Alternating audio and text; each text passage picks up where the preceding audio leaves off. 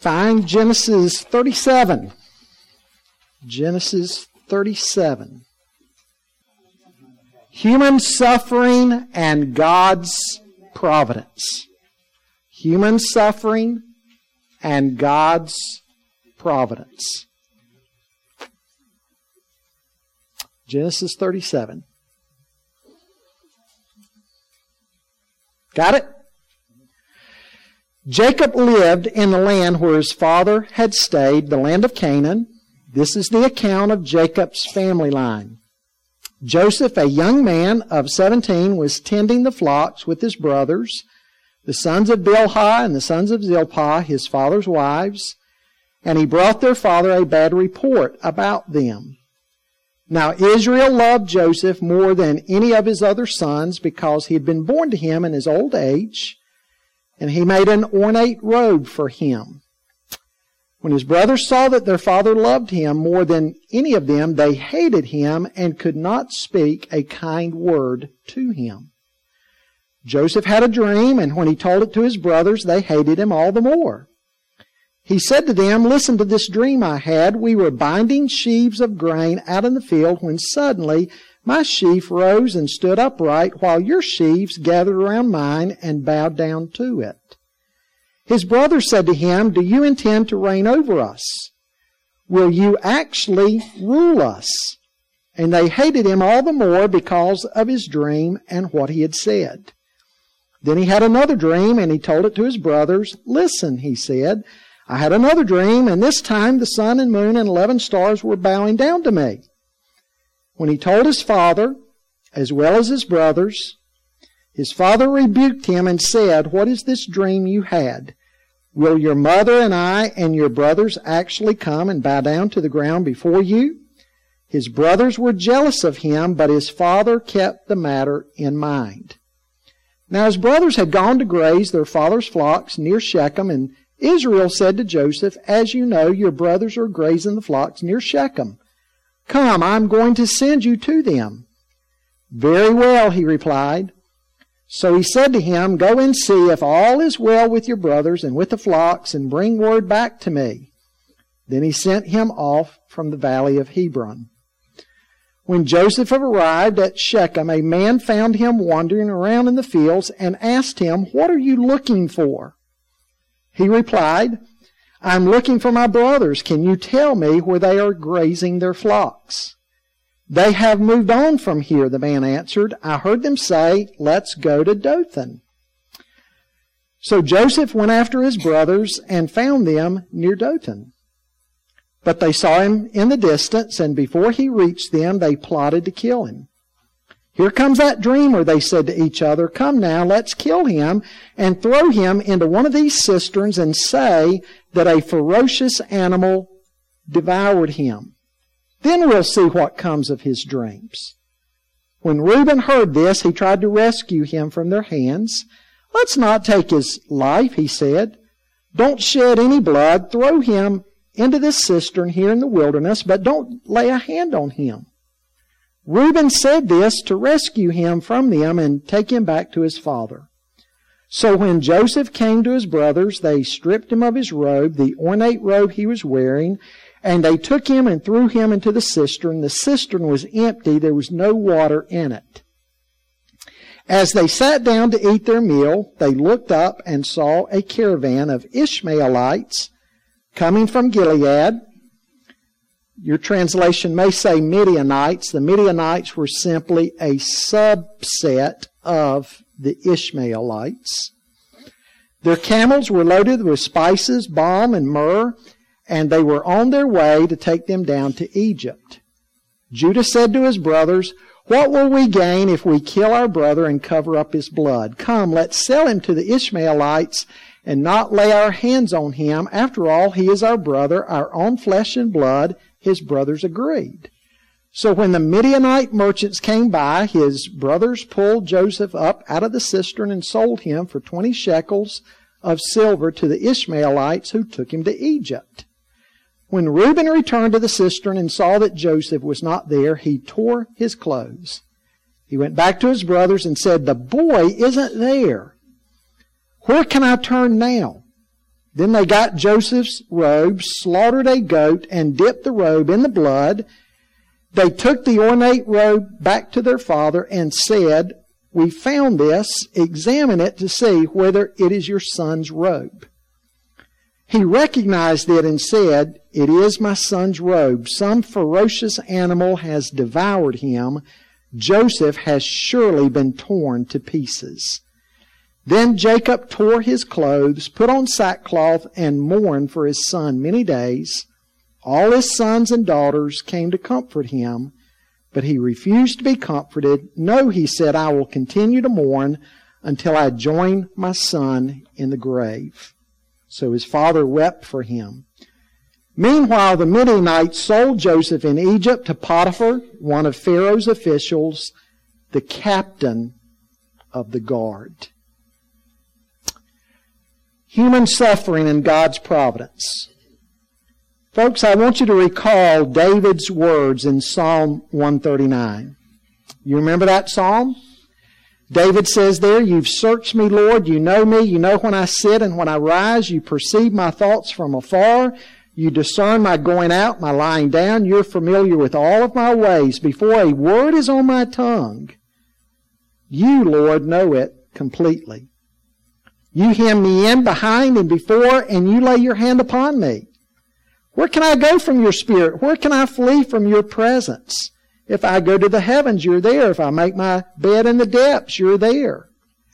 If I rise on the wings of the dawn, if I settle on the far side of the sea, even there your hand will guide me. Your right hand will hold me fast." He goes on to say, "You created my inmost being. You knit me together in my mother's womb. My frame was not hidden from you when I was made in secret. Your eyes saw my unformed body. All the days ordained for me were written in your book before even one of them came to pass."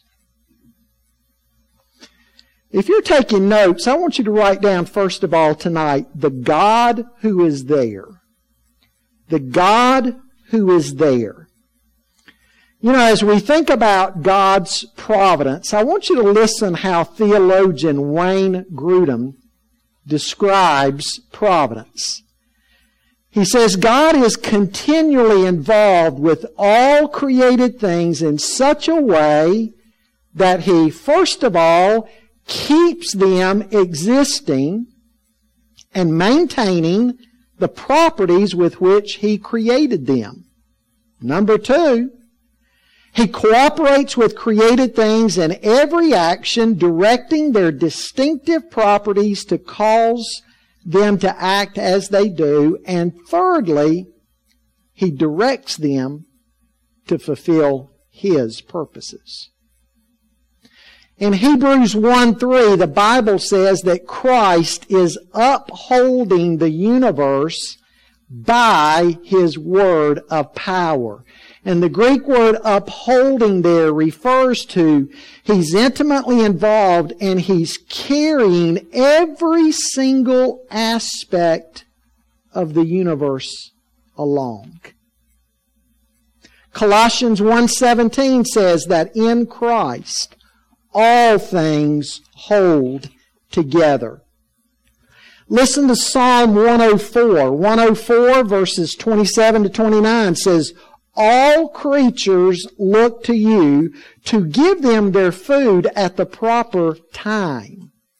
When you give it to them, they gather it up. When you open your hand, they are satisfied with good things.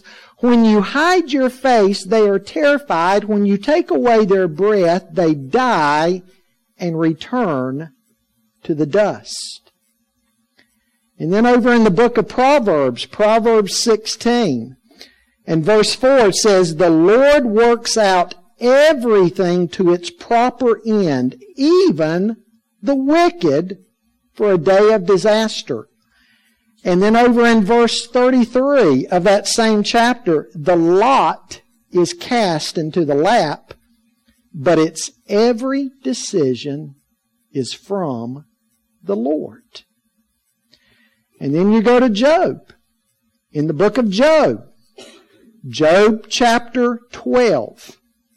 Job chapter 12, verse 23. Job says he makes nations great and destroys them. He enlarges nations and disperses them. And then just one more over in Jeremiah. Jeremiah chapter 1. Jeremiah chapter 1 and verse 5. Listen to what God tells Jeremiah there.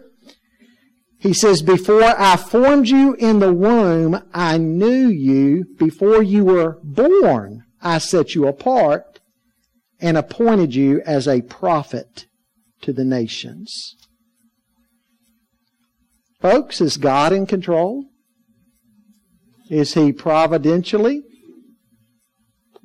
overlooking everything and directing everything? He is.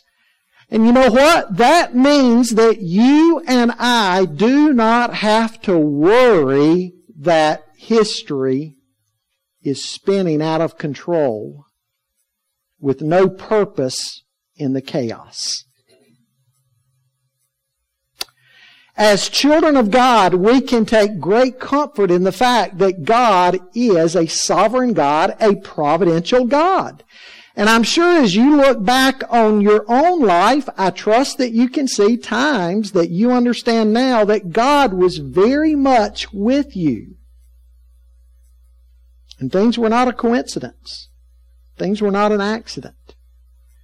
As you look back on your life now, you can see God's thumbprints all over your life's circumstances. And you know now that even when you felt alone, you were not alone. In Matthew 6, Jesus said, the hairs on your head are numbered. All the hairs on your head are numbered. Larry's patting his head.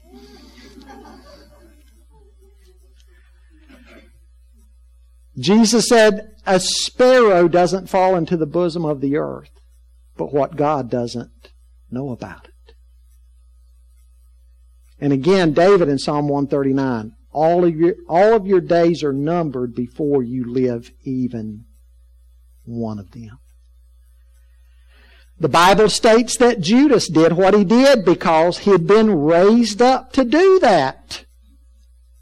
And at the same time, he was accountable for what he did. It's a mystery how God balances our will and choices against His sovereignty. But both are true. The Bible proclaims both. As Martin Luther said, man has free will, but we must remember that since the fall of man, since the fall in Genesis 3, man's will is in bondage to sin. In other words, man exercises his will, but even that is tainted and stained by sin and sin's consequences. And to deny that would be to deny Scripture itself. How about bad things? Is God in control? Yes. Case in point would be who in the Bible? Job. Job, exactly. God's not the author of sin and evil, but He allows it. God allowed Satan, in the case of Job, to use other people, the tribes, the tribal bandits, the small bands of armies that came against some of Job's children. God allowed Satan to use that. The great storm that killed some of them, God allowed Satan to raise up natural disasters to do that. And then He allowed Satan to attack Job's flesh and the boils and the pain. God allowed all of that. God allowed Satan to do that. But God was in control. Everything that Satan did, God had Satan on a leash. Because God would say that you can do this to him, but you cannot do this, such as you can't take his life. Now, we may ask why God allows it. God has His reasons. We may not understand some of those to eternity. And we need to also realize the Bible never says that Christians are spared hardship. We're never spared trials.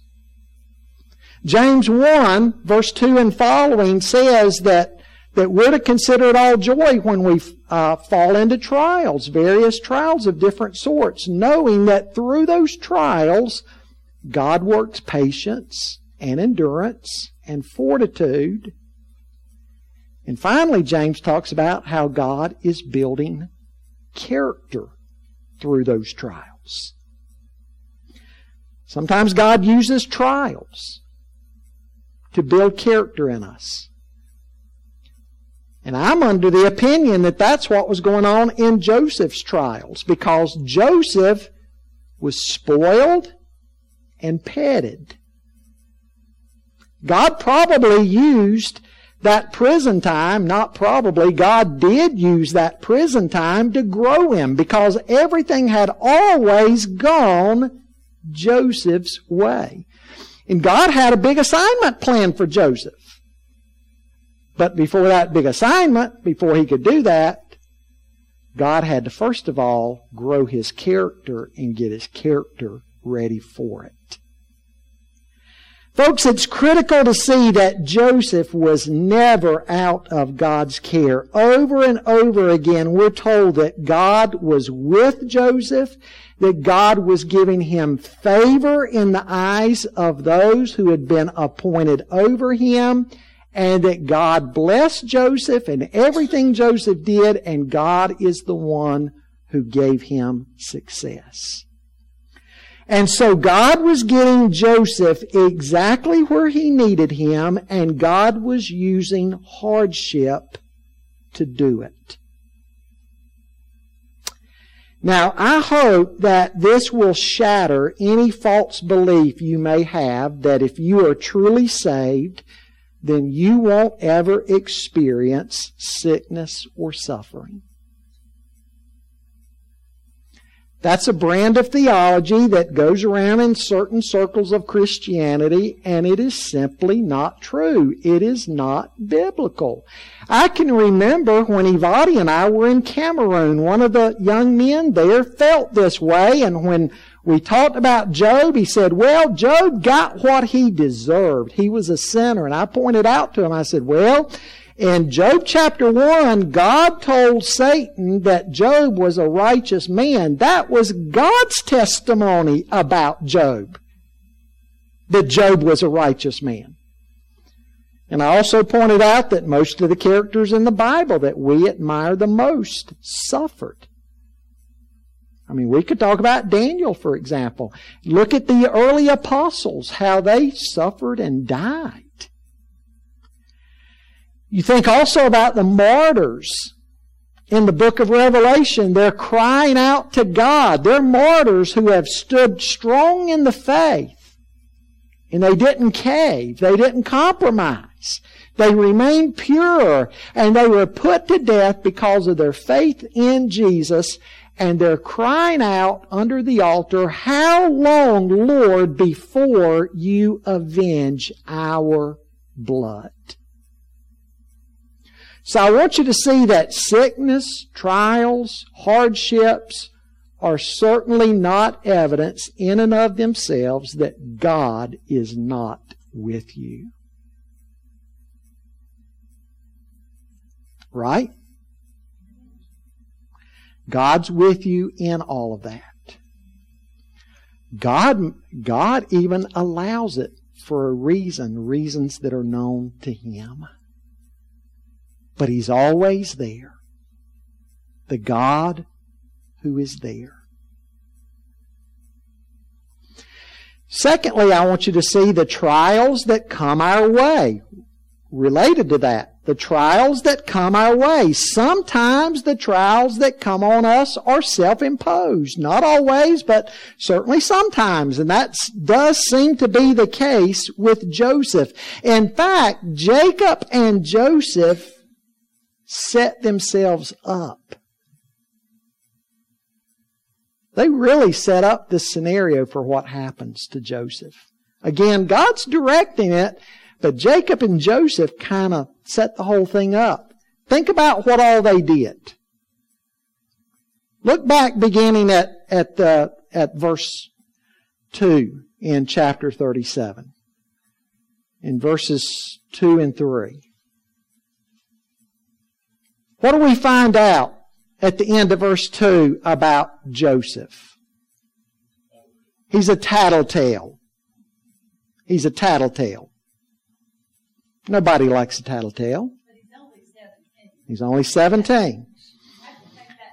Sure.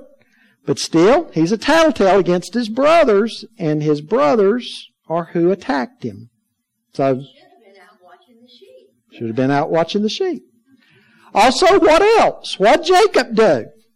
Jacob loved Joseph more. It's certainly a testimony to parents to beware of showing favoritism among your kids. Nobody likes to be on the short end of the stick.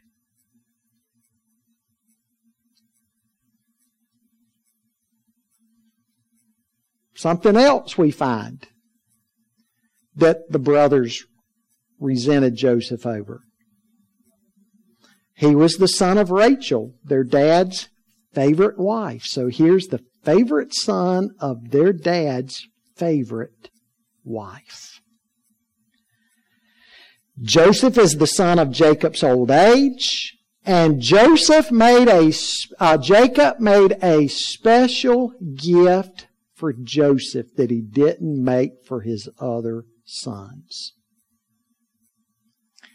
Now, folks, church tradition and Hollywood, with the things like Joseph and the coat of many colors, has tainted this to probably we can't think anything else about this robe other than it being a robe of many colors. And it may have been that. But the Hebrew doesn't state that.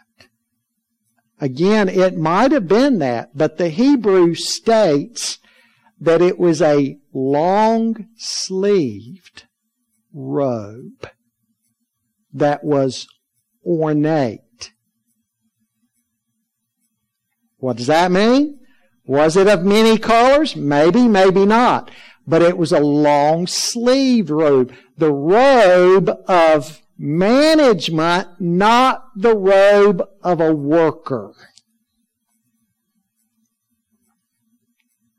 I've seen some interpretations of that the stitching could have been a lot more ornate, even if it was just a one-color robe. Sure. You could really tell the difference there. It wasn't, you can still look scary. Sure. It was decorative. It was decorative. And that's why I say, Hollywood and anybody who gets hold of this story, they've probably made it to where we'll never think of it being anything other than a robe of many colors. But that is not what the Hebrew says. It might have been, but it might have just been that it was a long-sleeved robe with ornate stitching or some type of ornate symbols on it that set him apart as he wasn't supposed to work like the other boys.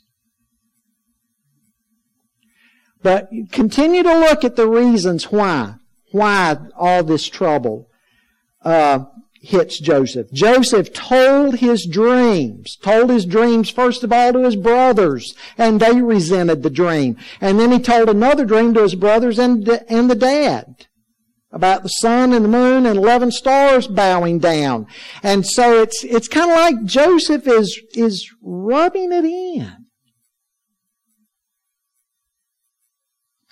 Hebrews 1 tells us that in the period of time in the Old Testament, God spoke sometimes through dreams and then the interpretation of those dreams.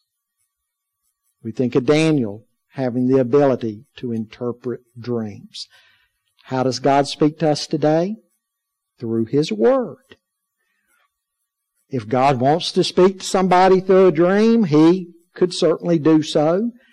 But God's people today should not expect things like that as means of communication. God speaks to us through His Word. It's even dangerous to think that you've got to chase after certain miraculous kinds of revelation. We should see that we have something better today in the Scripture. Simon Peter in 2 Peter 1 said, we have a more sure word. But you know what's sad is that we don't read the Bible anymore. God speaks through the pages of the Bible, but we've got to take it up and read it. You would expect that Christians of all people would read. If we really realize that the sovereign God of the universe is speaking to His children through His Word, you would think we would pick up His Word and read it for hours every day. But we don't. Whatever your level of Bible reading, increase it. But before I get off on that too much, let's return to thinking of all the reasons Jacob and Joseph set themselves up. I've listed 5 or 6 reasons. There's one more I want to point out to you. What's one more reason how Jacob and Joseph are setting Joseph up for trouble? There's one more thing Jacob states in the text that you want to say, Jacob, what in the world are you thinking?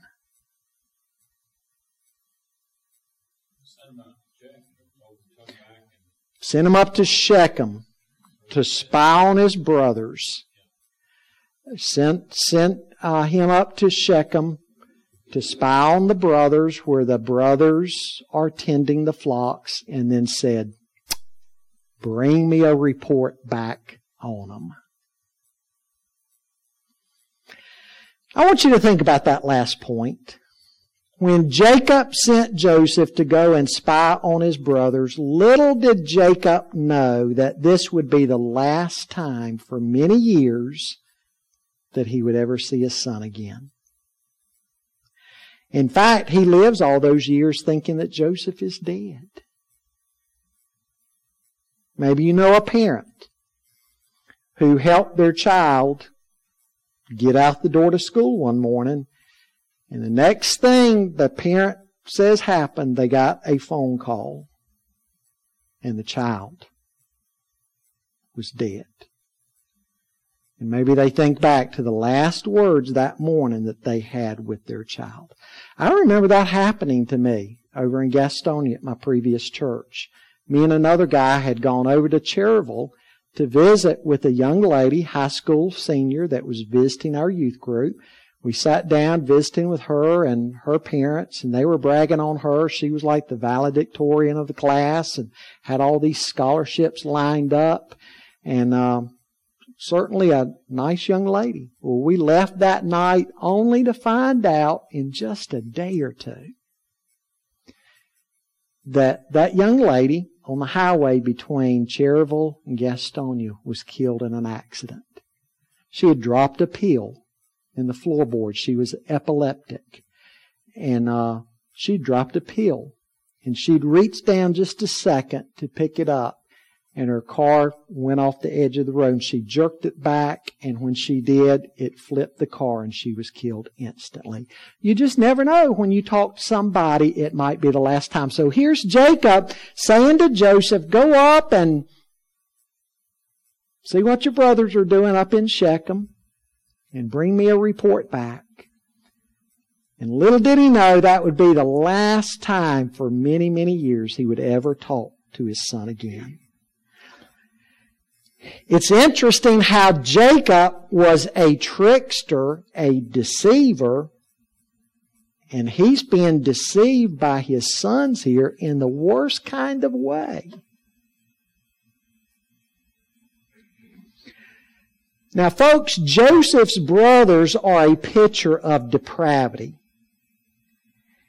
They are a story in contrast. On the one hand, we can understand their jealousy, but on the other hand, it is hard to imagine the level of jealousy and hatred that they had that drove them to plot his death and then to sell him into slavery. It's nothing short of brutality what they did to him. It's hard to imagine brothers doing this to a brother. But again, the hand of God is at work behind the scenes. You say, Pastor, are you saying that God was the conductor behind all of this? Yes, that's exactly what I'm saying. Remember what God had told Abraham. What had God told Abraham? That your descendants are going to be in captivity for 400 years. They're going to be in Egypt in bondage for 400 years. So what's God doing through the Joseph narrative? He's setting it up to get them down to Egypt, where they will be in captivity for 400 years. So again, is God the conductor? Absolutely. Absolutely. There's no other way to be faithful to the Scripture, I don't think, than to conclude that.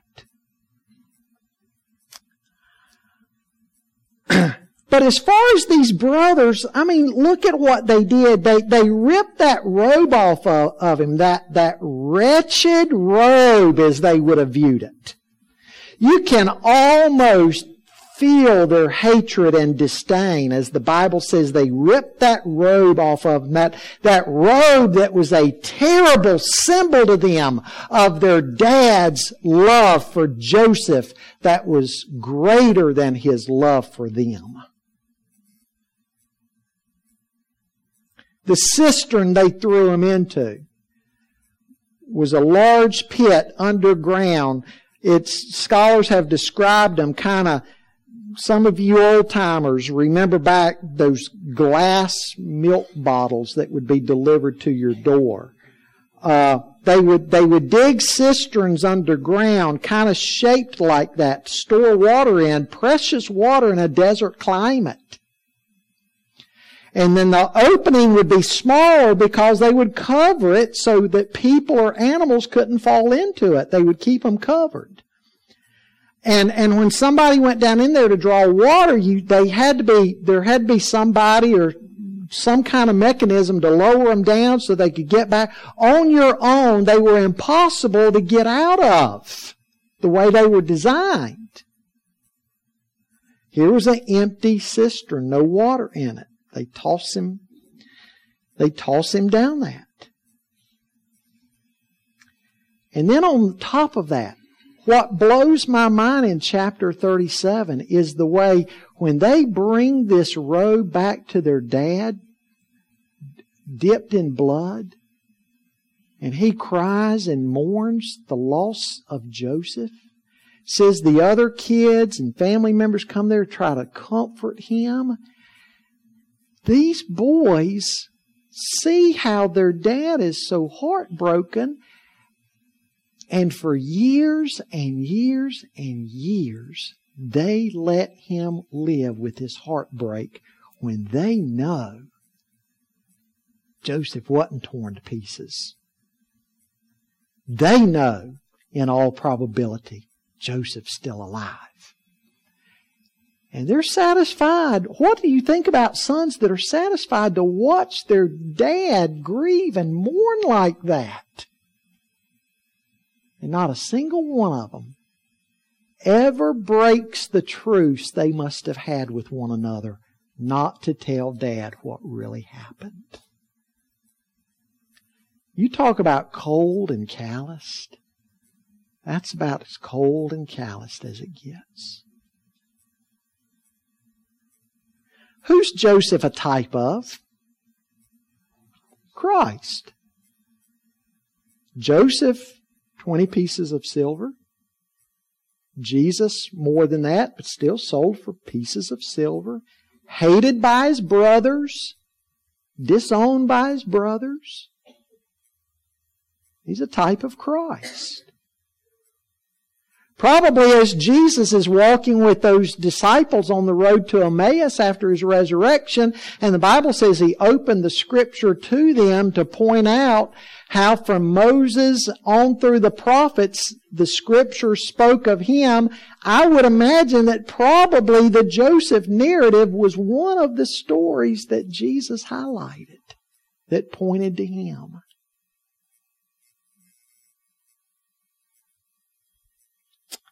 Let me give you some lessons tonight. Lesson number 1, children do not do themselves any favors by being tattletales. Teach your children to use restraint when it comes to tattling.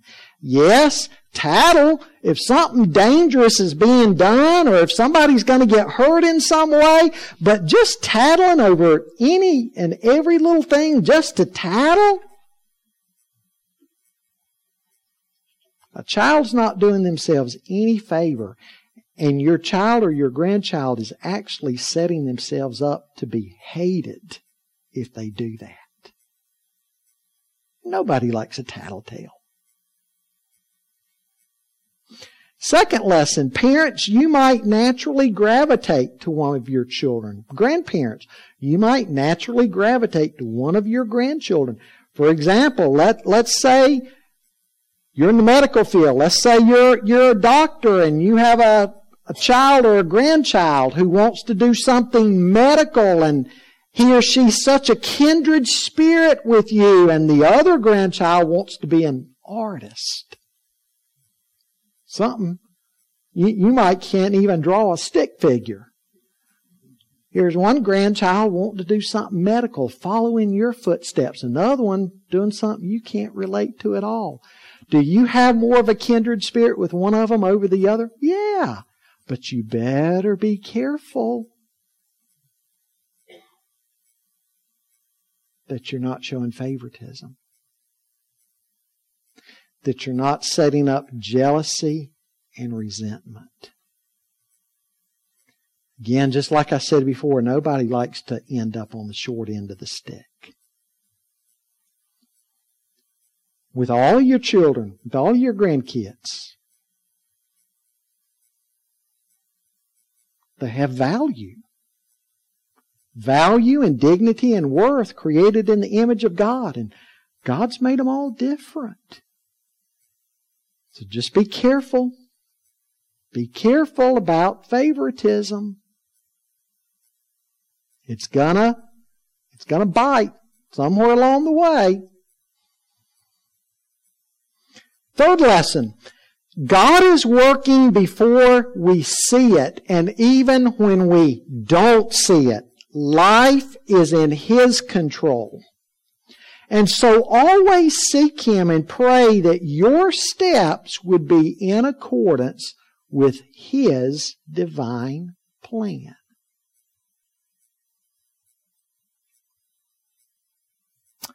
And then lastly tonight, God will allow His children to suffer trials in a fallen world for various reasons. I want you to understand it is not a sign of His disfavor. It's not automatically a sign of His disfavor.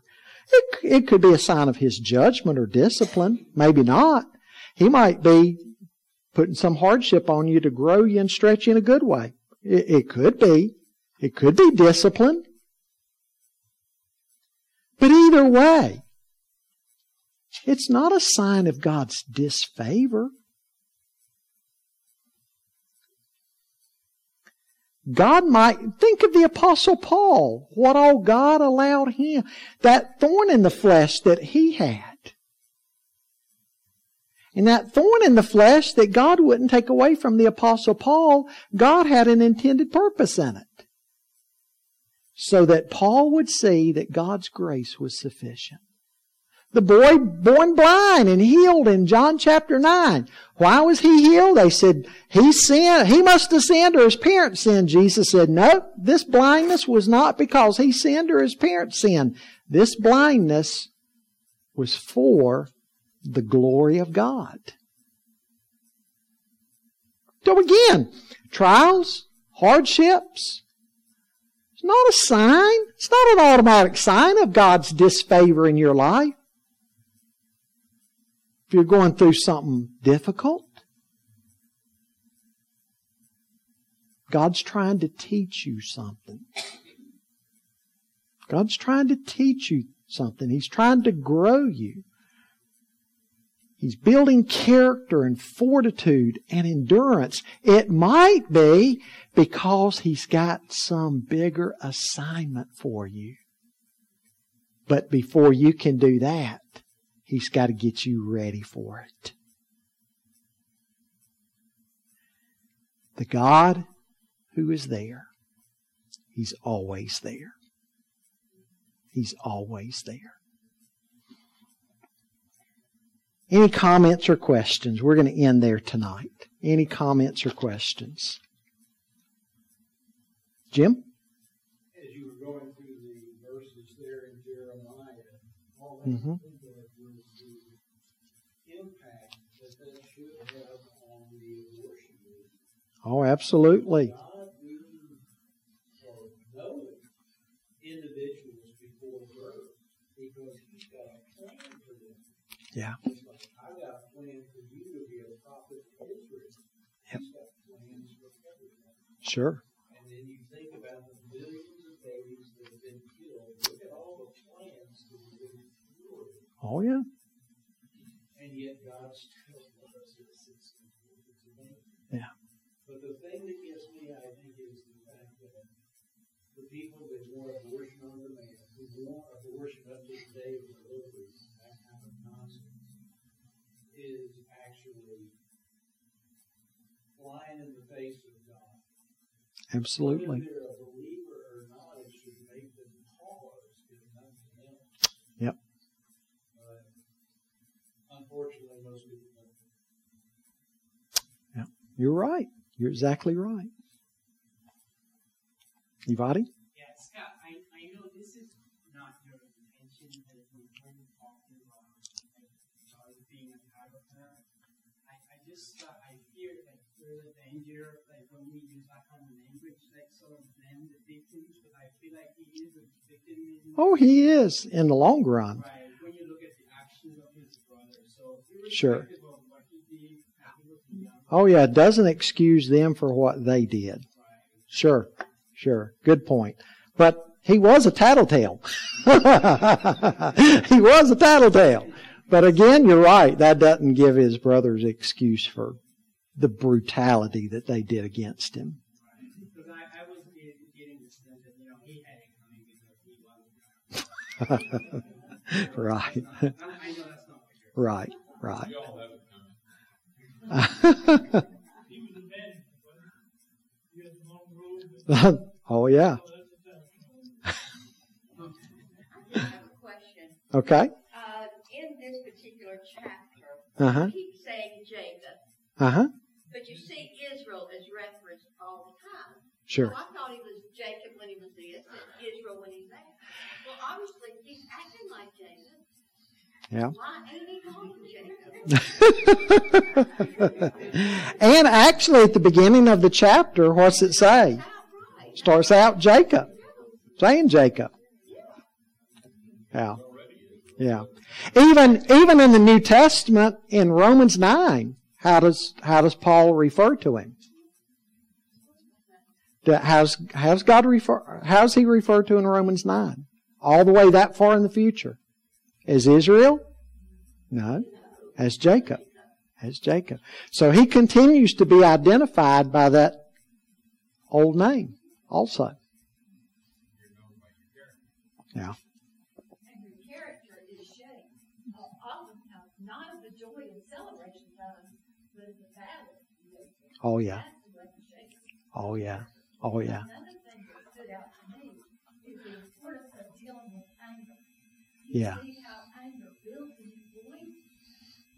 How it builds and builds and builds, and finally they act out on it. Exactly. I mean, it gets down to verse 11. It says they were envious. They are so red in the face. Oh, yeah. Human. Oh, yeah. And it builds and builds till they have no conscience Yeah. about what they did to their father your brother.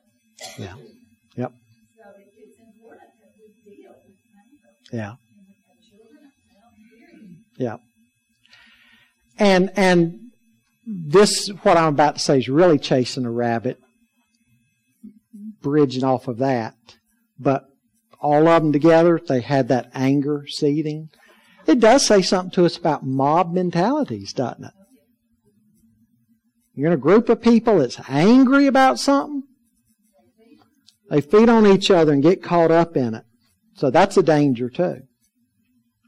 Larry. Human life was a musical. God composed the musical score. And he also conducts will. Yeah.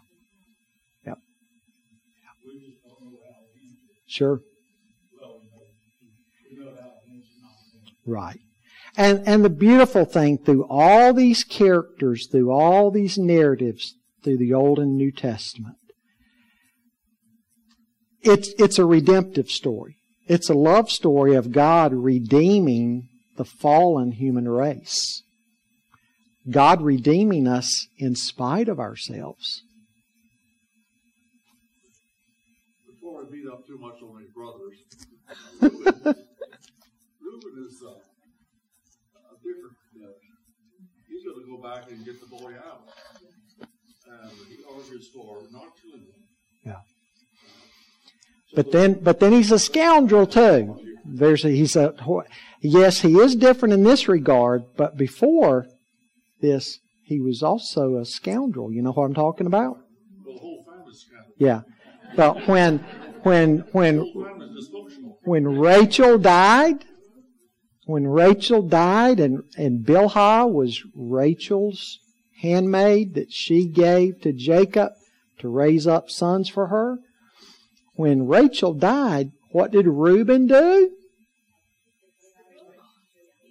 He went over, he seduced her in some way and slept with her. And in Genesis 49, and,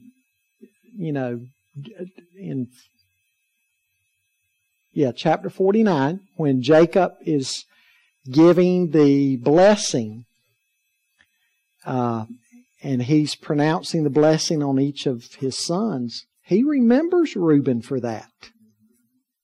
What Reuben's done by sleeping with his father's concubine, and he curses Reuben for that. So, We want to give credit where credit's due. sure, in this case, But even the curse that, I'm not going to call it a curse, but what Jacob said about Levi and Simeon, that Levi was going to be spread, but God chose Levi to be the priesthood. Yes. Now, the Lord works in mysterious ways. Yeah. Really. That makes and Judah, and Judah. from the human perspective, Jesus will be of the tribe of Judah. And the chapter before, chapter 36, chapter 39, next chapter is going to be Judah and Tamar. How Judah's wife dies, and he's supposed to give one of his son who dies, the other son's supposed to raise up children for her, and they don't.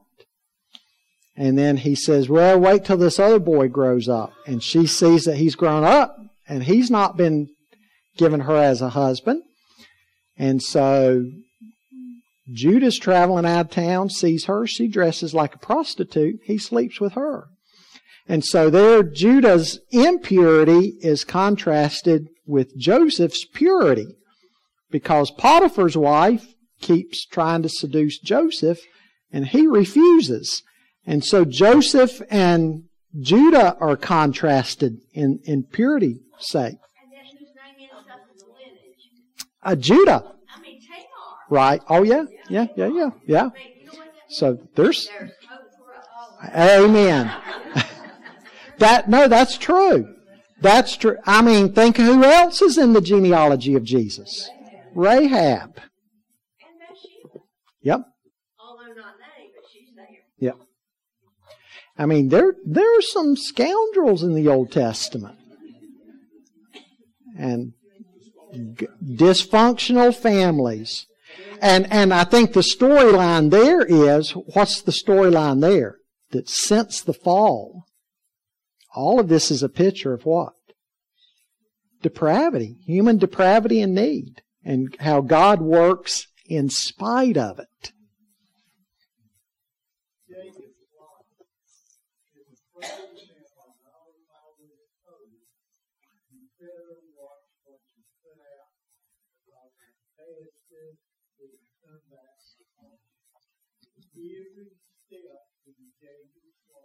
Yeah.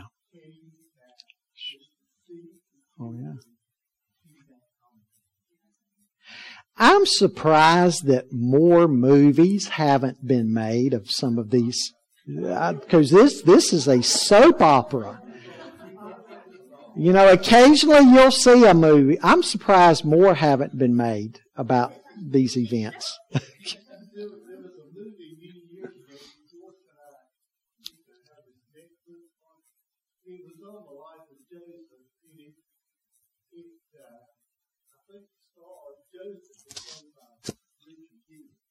That movie was so good that it really brought tears.